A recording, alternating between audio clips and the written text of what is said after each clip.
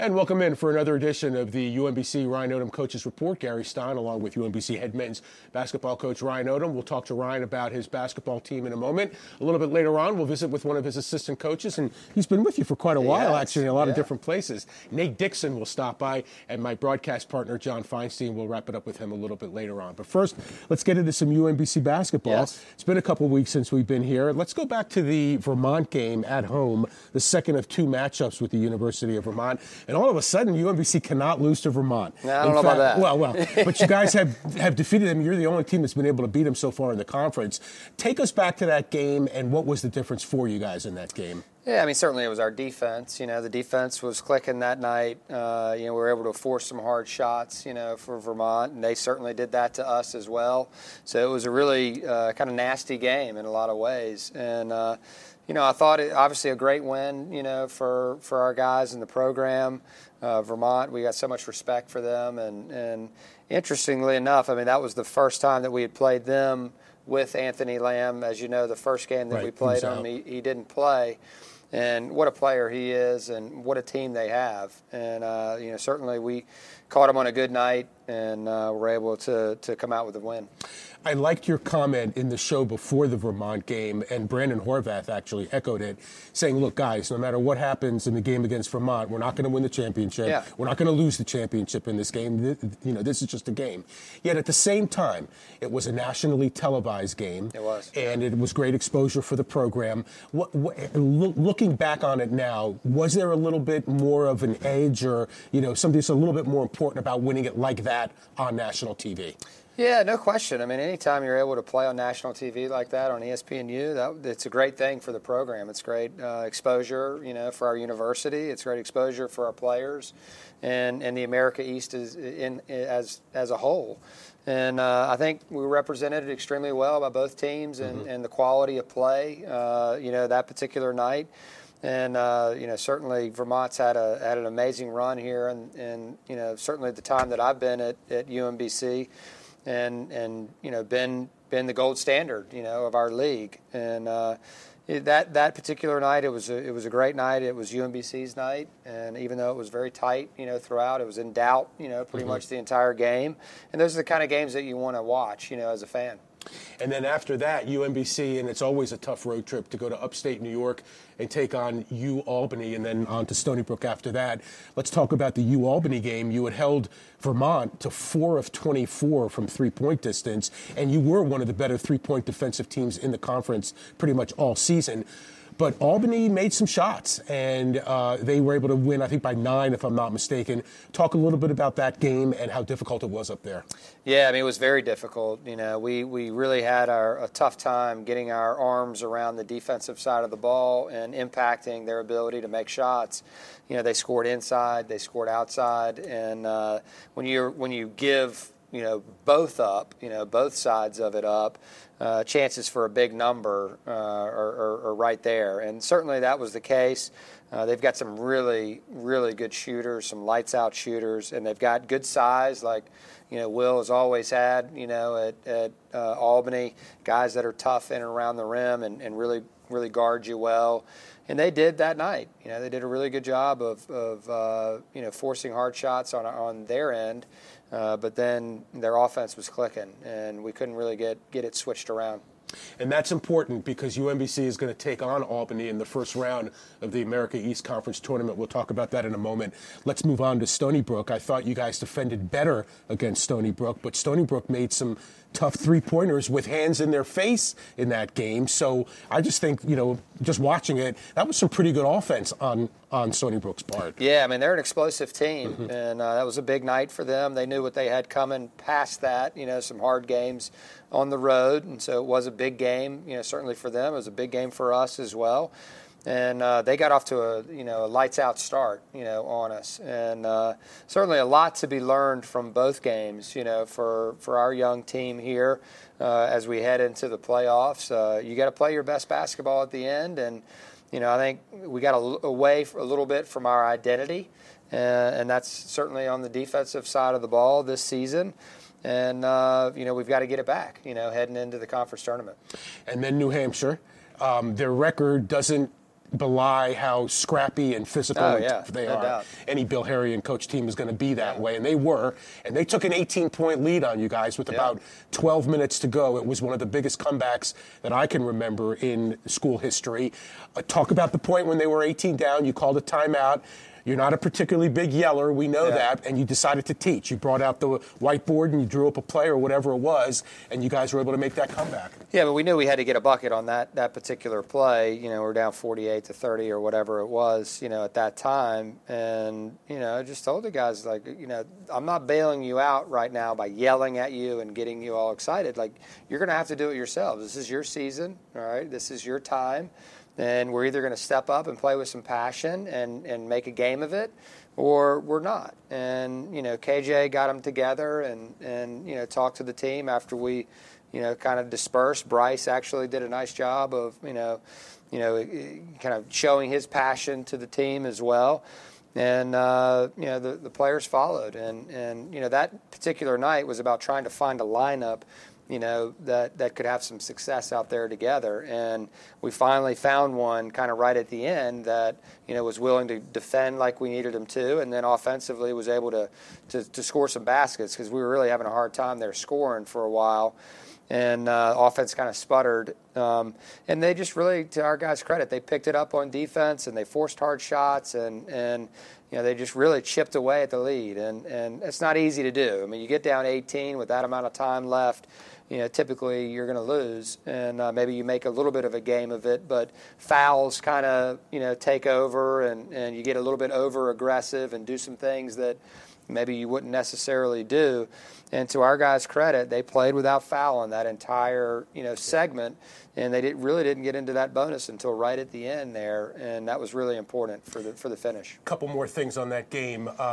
Brandon Horvath has been hampered with a hand injury really for the last 10 or 11 games, but you found something in the second half. You went to him repeatedly. Most of the points he scored were actually from the free throw line. Sure. He had 13 in the second half, and that seemed to be what your offense needed. Yeah, no doubt. And we were getting it inside to him, and he was getting fouled on shot fakes and some plays there in and around the basket. They were locking out with some of our shooters, and we had to score near the rim.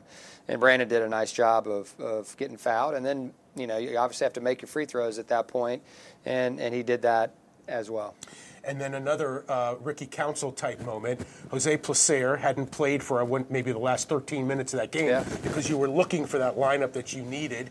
And then you bring him off the bench, and he comes in and hits the game-winning three with 2 seconds left, just like Ricky Council did the other night against Albany like last month. And another brilliant coaching move. I don't know about that. But, you know, KJ fouled out, obviously. Right. And so we were in a situation where we had to decide who was going in.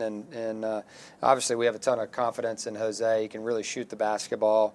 And, you know, credit to Josh Rosario for pushing the ball up the court. I mean, he was, you know, gave us a huge lift with his energy and defense out there. And obviously, you know, was very key on that last play, you know, driving it up the court, finding Joe, and then Joe now trusting, you know, Jose on that kick out, you know, was a tremendous play for our team. And talk a little bit about Josh. I looked at the box score, and it's an often unnoticed number, but the plus-minus category, I think he may have been the only guy on the court that had a plus category, and he was plus 17. So he took one shot, made 1 point, and was plus 17. Yeah, he had a key block, too, around the rim. They rolled a guy down there, and guy had a shot open, and he was the help defender and came over and saved a basket. And we needed every basket saved at that point. And, you know, defensively, we were able to win the game. And the ironic thing about it was, coming off those other 2 games, we going into this one, we said we want to win a game with our defense. And certainly, you know, that was exactly what happened. We were able to stop them on numerous possessions down the stretch. I think they scored 3 points or something like that, you know, or 5, whatever it was, you know, in the last however many minutes, which gave us a chance to win. And then let's move on to Albany. You've got you guys are locked in as the number 3. They're locked in as the number 6. You've had 2 tough games with them. You eked out a 1-point win here. Had the 9-point loss up there. Like you say, inside, outside, tough team. Brown is the coach. He finds those kind of players.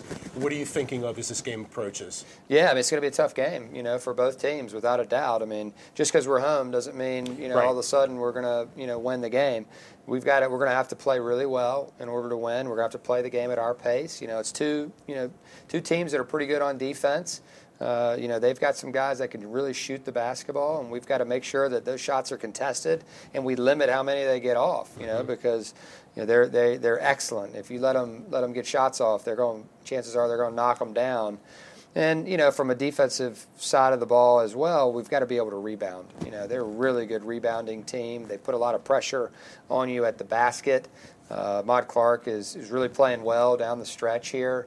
I know he's brought him off the bench at this point, but he's really a starter. And the freshman has really stepped up, D'Souza, who they inserted into the lineup. Didn't really play much here, but started at Albany when we played up there and had 15 points and played really well. So it'll be a hard-fought game, and we're excited to be able to get out there and play in the playoffs. Final thought, R.J. Idlerock, your point guard, missed the last couple of games. Maybe hurt his hand in the Albany game, if I'm not mistaken.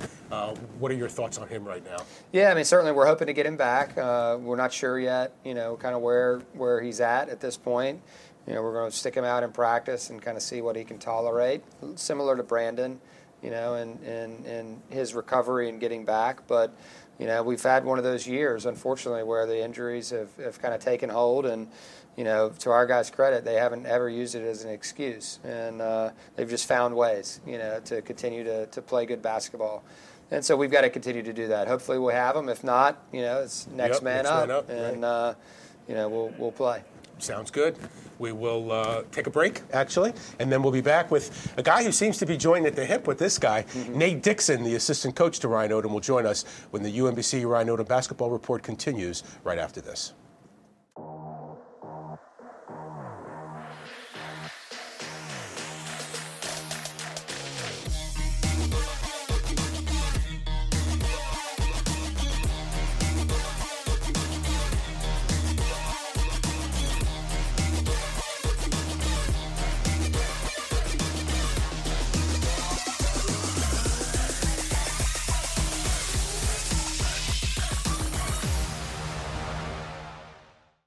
And welcome back to the UMBC Ryan Odom Coaches Report. Gary Stein, along with Ryan Odom, head men's basketball coach at UMBC, and joined by this guy, Assistant Coach Nate Dixon, one of the true good guys in the game. How are you? Good to be here. Absolutely. And thank you for all you do for us, by the way, as far as media is concerned. Appreciate what you guys do. Absolutely. You guys have a long history. This isn't the first job that you guys have been involved with.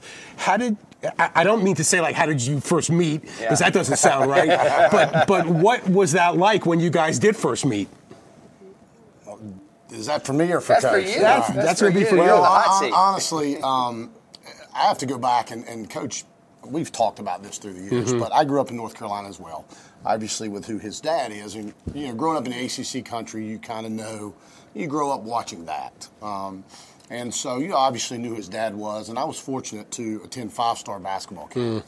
Whose dad, and Ryan was a little kid running around, and as we're just a couple years apart, but it's kind of ironic. In college, I used to before college, went to five-star, knew who his dad was, and who Howard Garfinkel, the late Howard Garfinkel, whose influence on him and his family, and actually had a pretty good influence on me as I got older. But kind of how it came about, and without him knowing this, was I used to work, and I think we've talked about this, Virginia's basketball camp when his dad was there, Jeff Jones, who was one of his former bosses. And so I kind of just traveled, in college because I thought I wanted to coach, but it's so hard to get into it unless you played at a certain level.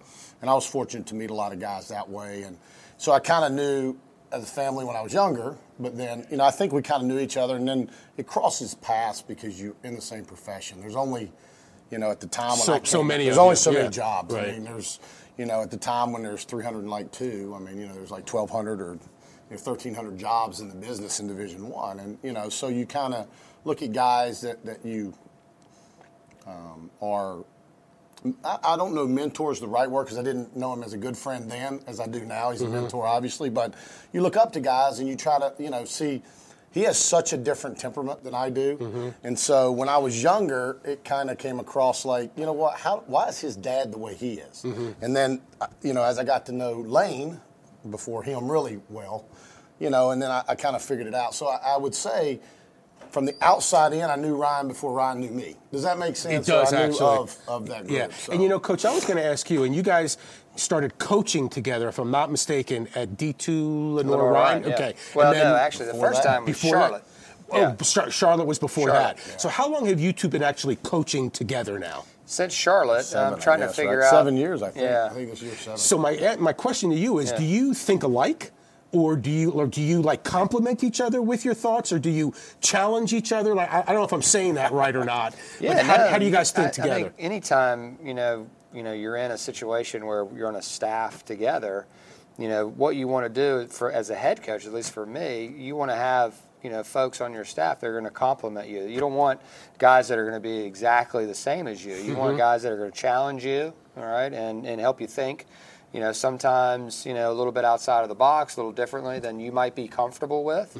And certainly all these guys, in their own way, challenge me each and every day. And, ultimately as the head coach, you have to, make the final decisions on what happens. But, I feel nothing but supported and loved by the guys that I have on my staff. Obviously, we're talking about Nate right now, but, I remember meeting Nate probably when he was just after he had left maybe Queens. He was coaching at Division II Queens, and they were top notch. I mean, top in the country, at that point. He was working, there for Bart. He was a great coach and is back there now, actually, at Queens. And he left there and went to Stetson and was working at Stetson. And a guy that he worked with named John Kaufman, who's now the coach at Fort Wayne. He and I played against one another in college. And so that was kind of the initial connection. And his head coach was a guy by the name of Derek Waugh, who played at Furman. And I'd visited Furman coming out of high school. It's amazing. And he was a great player at Furman. And that was kind of the first time that we met. And you know how it is in coaching circles. You just, you see one another out recruiting, and, you chat with one another while you're sitting there watching a game or whatever, and you stay connected. And that's kind of how it happened with Nate and I. And then the first time we ever worked on a staff together was at UNC Charlotte. And obviously I got a ton of respect for him, or else he wouldn't be here right now with me. No, absolutely.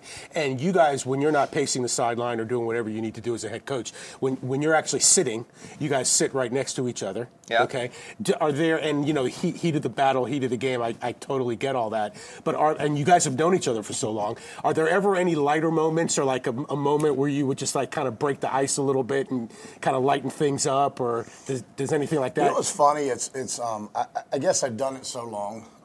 I think we've been in it the same number of years, 22 or 23 years, and I've worked at different levels, and I've been fortunate that I've worked for 4 first-year head coaches. So I felt like when he was first, he was the interim at Charlotte, but then got the job at LR, and we had worked together at Charlotte. It was unique because I think when I first started and I was working for first-year head coaches, it's a little different. It's a little nerve-wracking, and so I'd done it a few times, and I kind of felt like I was accustomed to maybe what he did or didn't need to hear, and I'm not saying I'm correct all the time, but my point was just not yelling in his ear, or, sometimes hey, I better not say anything, and I better just, let it go. And it's hard sometimes because his mind's churning as a head coach. He's working 2 sides of the ball. He's thinking substitutions. He's got a lot going on, and so sometimes it's nice if the assistants, we're fortunate here. He lets us focus on the whole game, but we kind of have certain areas that we focus on, and it's really unique because he gives us a voice, but at the same time, his voice is the voice, and all we're there is to support and make sure his message gets across to the players, and that's really right. Why we're here. So if I'm not mistaken, you're pretty much in charge of the scout for the next opponent. Well, it's funny. We all are a part of it. Okay. We all do our portions, and we've had it split up so that way everybody has a say. Okay. In how coach does it. So, it's one guy will do personnel, one guy will do the defensive portion of that scout, and the other guy will do offense. And then coach will meet with all of us together, and we all have an opinion on our voice, in it. But it's kind of like you should probably only stay in your lane because really you need to study your lane and not the other guy's lane, so to speak. Right. So it took me a while. I worked for a guy once, and there were specific things that he gave on, and he would ask all the time about that, and it got me to where I wouldn't even think about the other side of the ball. So working for him, it's kind of neat because you still get to think about both sides, but you better know what you're doing, you know. And, right. and I actually take pride in it. I know our other guys do as well. But I kind of try to put myself in the shoes. Well, what will they run right here?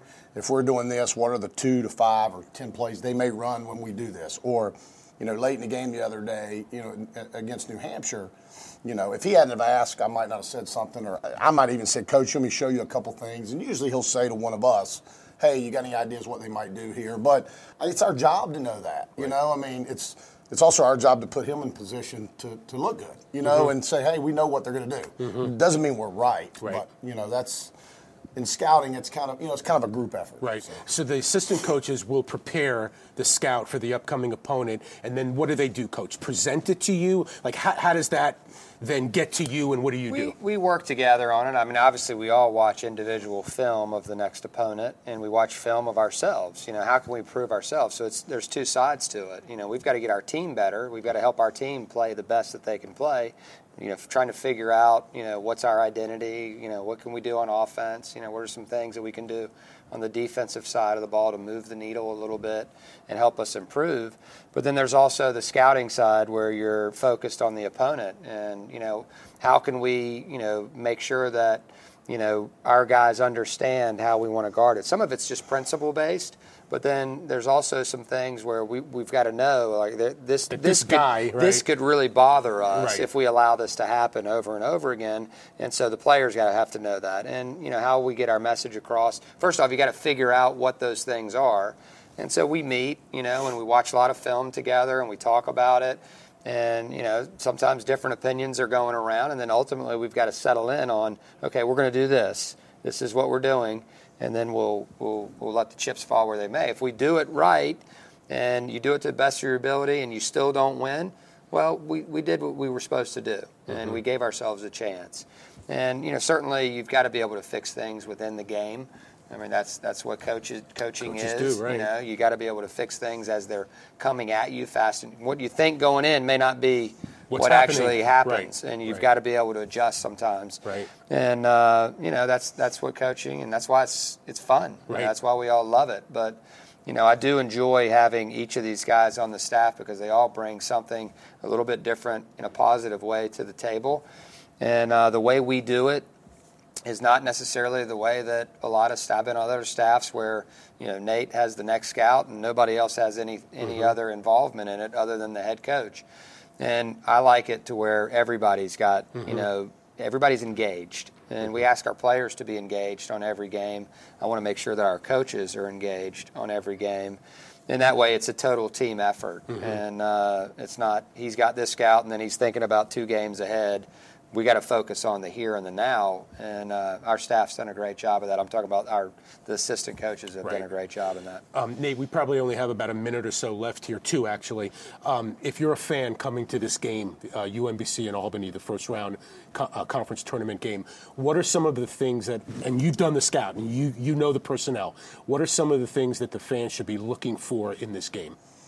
Well, the physicality of Albany, you know, is that's their identity, you know, and they made threes up there. You know, we've had we played a good game here. You know, we were fortunate to win, but at the same time, we went up there and took a punch or 2 early, and you know that's kind of how they play. They try to enforce their style on you, and you know we're going to have to step up physical. You know, the physicality of the game. We're going to have to box out. We're going to have to contest 3-point shots. You know, they made a lot of them early on us up there. And, you know, we've got to do some things early to stop those things and then see how they counterpunch, you know, and that's what we're hoping for, you know, is we can come in and do the things that we need to do and step up to the physical part of the game, and then we'll shut them down and then let's see how they react. And, you know, we've got to do that. We can't let them punch first. So, you know, we're hoping that on that side of the ball that we can impose our will. And we've been able to do that some this year. And there's opportunities that we haven't as well, or games that we didn't. So, you know, it's a challenge for us because they're good. They're young. They're getting better as the season's going on. You know, anyone that looks at it has seen that they started 0-5 in the conference. Yeah, absolutely. Yeah. And, you know, and they're young. They're very young at the guards and young in the post. So now they're starting to figure out their lineups, the sets that work, the actions that work. Now their physicality of how he wants, Coach Brown wants, things are starting to click a little better for him, and it should. Everybody wants to play better at the end of the year. Yeah. So, we're up for the challenge, and I'm sure they'll bring one. Yeah. It's going to be tough, but it's going to be good. Guys, thank you so much. We really appreciate you. I appreciate it. Thanks for your time. Everything you do for us. That's Assistant Coach Nate Dixon. We'll take a timeout here. Our third segment, John Feinstein, my broadcast partner, will join us when we return as the UMBC Ryan Odom Coaches Report continues right after this. Respect is hard work. Respect is dedication. Respect is earned on the court or on the field. Respect doesn't judge based on sexual orientation or gender identity. Respect is being the first conference to partner with the You Can Play project. And the first conference in the LGBT Sports Safe Founders Club. Respect coaches, players, and the game. Respect similarities. Respect differences. Spread respect. Spread respect. Spread respect. And welcome back to the UMBC Ryan Odom Coaches Report. Gary Stein and head coach Ryan Odom from UMBC. And as we always do in our third segment, joined by my partner in crime on the ESPN broadcasts, John Feinstein. Welcome in, my friend. How are you today? Gary, Ryan, good to talk to you guys. Looking forward to Saturday. Absolutely. Yeah. And John, we've got to start off. Ryan and I were actually just talking about it in the break. We've got to give you credit, okay? And you know how difficult this is for me to do. But for calling basically how that UMBC University of New Hampshire game would end, that was pretty cosmic of you, my friend. Well, obviously there was a huge element of luck involved in that. I said with about 4 or 5 minutes to go that I thought the game was going to end with someone from UMBC hitting a 3-point shot to win the game. Now, there was a little bit of intelligence involved in that I sensed, and we had been talking about it, obviously, Gary, and Ryan, I know you felt it on the bench too, because we talked after the game, that New Hampshire had lost its momentum. UMBC had turned the game around. They had turned up their defense, and New Hampshire, a team that had only won 4 games, was starting to struggle, and I really felt that UMBC had an excellent chance to win the game. Now, the part about making a 3 was just one of those things. A lot of us believe in the basketball gods, and UMBC hadn't made a 3 since Bill Clinton was president. Or at least it felt that way. They 1 for 20 against Stony Brook, and then I think at that point in the game, 1 for 17 or 1 for 18 on Saturday, and it just felt like the right thing to have happen would be for UMBC to finally make a 3 at the end. And the play was set up perfectly. The ball was in Joe Sherburn's hands, as we thought it would be, Gary. And he got in the lane, saw the double team, and there's Jose Placer wide open. And the Retrievers were just due to make one, and they did with what I think it was 2.4 seconds left. So I was a little bit off. It wasn't at the buzzer. It was with 2.4 left. Mm-hmm. Yeah, but it certainly was one of the great comebacks. Ryan and I were talking about it. It's one of the greatest that I can remember. I know Ryan's been here. This is his 3rd season. But, Coach, can you describe your emotions when that shot went in? Was it relief? Was it what was it exactly? Yeah, just excitement, for the guys. Obviously your emotion, Ryan, was set up the defense. Yeah, exactly. You're immediately waiting for the horn to go off, and you're trying to figure out, okay, what's the next play here? And certainly that was to defend it. So we subbed Sam in, put him on the ball, and then began to switch everything. And Brandon made a nice play on the ball there on the last heave down the court. But, just a remarkable ending. You got to give, Josh Rosario a lot of credit for, what he was able to do. Hadn't played a lot this year, and we inserted him in the lineup there with 12 minutes or so to go. And, he made some big plays for us. Not a lot of, stats in the game, but certainly on that last play, his push up the court and the speed at which he did it, after going back and watching it, was key to us even being able to get the shot off, because he pushed it up so fast. Now all of a sudden he had 2 guys on him, kicks it back to Joe. Joe has a little bit of space. Of course, they're going to run at Joe because he can shoot. He gets around, and then Joe's trust, to give it to Jose in that situation, who hadn't been in the game in a while, was really remarkable. That's what a team's all about, and it was fun to see that happen. John, I thought your comment was interesting. I don't remember exactly when, maybe 8 or 9 minutes to go. They had an 18-point lead with 12 minutes to go, but then UMBC managed to whittle it down to maybe it was single digits, 9 or 10. And you made a comment saying that if you think about it, the pressure is really all on New Hampshire at this point because they're fighting to get into the conference tournament. UMBC is already guaranteed at least one home game. So how does a young team like New Hampshire that lost its leading scorer and leading rebounder of all time coming into the season, do they have enough to hold on to this lead, and ultimately they actually didn't have enough? Yeah, and again, a lot of it did have to do with the pressure that UNH was under. Their season was on the line if they wanted to play in the conference tournament. A young team, one senior who plays really a lot of minutes, and a lot of freshmen and sophomores, and a team doesn't know how to win. They'd beaten Albany on Wednesday, but they'd actually beaten them fairly easily.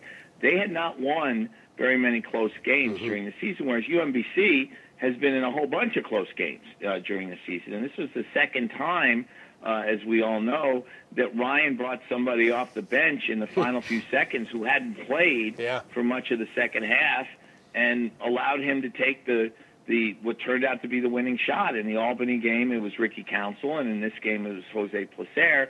And that does go to the confidence the coach has in his players, and players having confidence because they know the coach believes in them.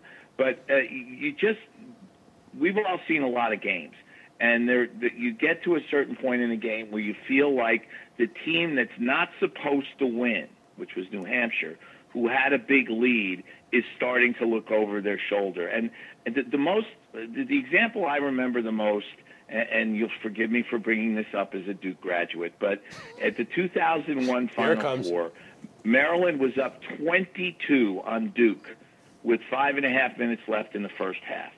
And Mike Krzyzewski called timeout, and I'm looking across the way, and the Maryland fans are literally dancing in the aisles. This is their dream come true. They're in the Final Four, and they're kicking their nemesis's butt in the Final Four. And I turned to George Solomon, the sports editor of the Post, who was sitting next to me, and I said, "You see those people sitting over there dancing right now?" And he said, "Yeah." I said, "In about 90 minutes, they're going to be brokenhearted." And he said, "What are you talking about?" And I said, "Duke's going to win this game." And he said, "They're down 22. And I said, "Yes, they are. But they're not going to go away. They're going to rally. They're going to make this game close. They're too good and too well coached, like UMBC's too well coached. No, not sucking up, Ryan, but it's true. To just go away. And when Maryland sees them in the rearview mirror because of the team's histories with one another, they're going to fade. And sure enough, Duke ended up winning by 11. Now, UMBC wasn't down 22, but they were down 18 with a lot less time left. But once I think I said to you on the air, Gary, if UMBC gets this in single digits, New Hampshire's going to start to feel their footsteps. That's right. Obviously they did. Yeah. Coach, what about what John says, the fact that you guys have been in games like these? You've won a lot of games towards the final minute, even at the buzzer. That experience to draw on in those situations. Yeah, no question. I mean, I think it's definitely a factor. I mean, it's not something that you want to make a habit of doing. You don't want to be down a lot and having to come back all the time, especially at the end of a game. Eventually that'll catch up with you. But, certainly we have a young team. We've had, a lot of guys in and out of the lineup, from an injury standpoint. So we've had to insert different guys at different times. And, I think it goes back to at the beginning of the season, we talked about, the strength of our team could be the depth, at some point. Like if we're able to have a winning season and do really well, it could be because of, the depth that we have. And not to say that we have better players or we have better coaches than the other teams. It's just we had numbers, at least to start. And if we allowed it to be a strength, it could be. And I think it's proven true. We wouldn't have been able to sustain, the injuries that we have this year. But, when you get in games like the other night, you got to credit New Hampshire because they had to create that lead. And they did a really good job within the game, carrying on the momentum that they had from their win at Albany and playing really well, against us. It was a close game at half. And, our team here at UMBC has been really good coming out of half. This particular game, we were not coming out of halftime. And they took a 10-point lead pretty quickly. And then we started, getting a little bit, we were hurt. Our feelings were hurt probably a little bit during that game.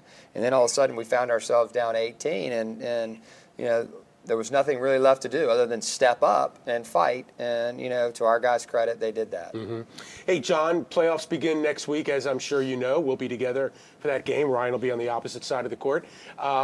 Handicap, or not even handicap, but just overall conference. I looked at the preseason coaches poll. They seem to get everything pretty much right, except for maybe UMass Lowell was a little bit of a surprise this year. Right. Lowell was picked last because they lost a great player, but I think they were a better team this year than last year when they were so dependent on one player. And they moved up in the conference standings to be the 5th seed. But I think obviously Vermont has to be the favorite, although I'm sure they would be delighted to not play UMBC again, given what's gone on in the last 3 games, including the 2 this season. But there are only 2 losses in conference.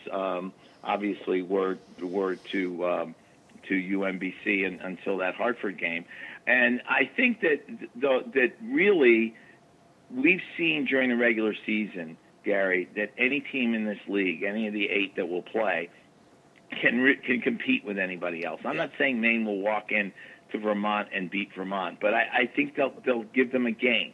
And I think this is a tough draw for UMBC. Albany is always a tough out. They're a very good rebounding team. They played a lot better down the stretch. They beat UMBC at Albany, and it took that shot by Ricky Council in Albany at UMBC to get the win in the first game. So that's a tough first-round game. And, of course, if UMBC survives, we'll see who they play in the semis, but I think Ryan will be happy to play anybody if they get there.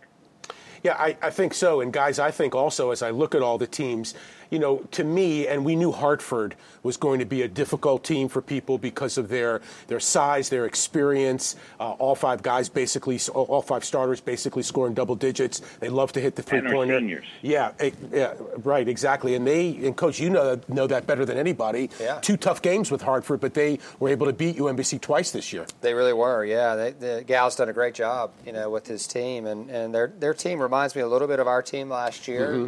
Just they find ways, with their experience and their play at the end of games, to make it happen. And I love their guards, and they've got a good mix of their guards, and then their front court guys can really cause problems. And, they play well from the three-point line, and they're shooting it really well right now down the stretch.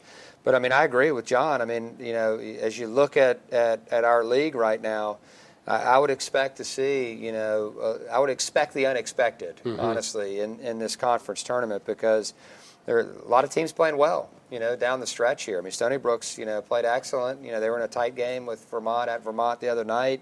You've got several games down the stretch here that will determine kind of where this thing ends up. But it's going to be hard fought. Whoever gets through our conference is going to be well positioned. Do you think the conference is overall better than last year, different than last year? How would you compare year over year? I think it's more even, this year. I wouldn't say that it's necessarily better than last season, because there were a lot of good teams last year. But I will say that it's more even, 1 through 8, like John said. So anything could happen as we go into this tournament. Right. John, final thoughts on what's about to transpire beginning Saturday? Well, I'm looking forward to it. This is the best time of year. I think the conference tournaments, especially in the one-bid leagues, are full of great suspense and great drama. And, to get to that Virginia game last year, UMBC had to win at Vermont, a place it had not won in years and years and years, and won an incredibly dramatic game with Jarris Lyles hitting that shot at the buzzer. And I think it'll be just like that again this year. And it's a fun time of year. That's why we talk about March Madness, cliche though it is. And I'm psyched for Saturday. I think it'll be a tough game. I think it'll be a really competitive game. And I hope UMBC continues to play beyond Saturday. And I agree with you on everything. John, thank you so much. Appreciate you as always. My pleasure, guys. See you on Saturday. Yep, All right, John, thanks. Thank you. That is John Feinstein, my broadcast partner on the ESPN broadcasts of UMBC basketball. Coach, that's about it. That is it. I won't see you till Saturday. I know. Have a good couple days and good luck on Saturday. Thank you so much. First round of the America East Conference Tournament. It'll be Albany at UMBC Saturday from the UMBC Event Center. Game time will be 1 o'clock. For Ryan Odom, for John Feinstein, for Nate Dixon, I'm Gary Stein. Thanking you. We'll see you next time. Oh, and also, actually, this is the last regularly scheduled show, the last regularly scheduled Ryan Odom Coaches Report. We may have a postseason version for you, so keep tuned in on that, and hopefully we'll be able to send that your way. Thanks so much.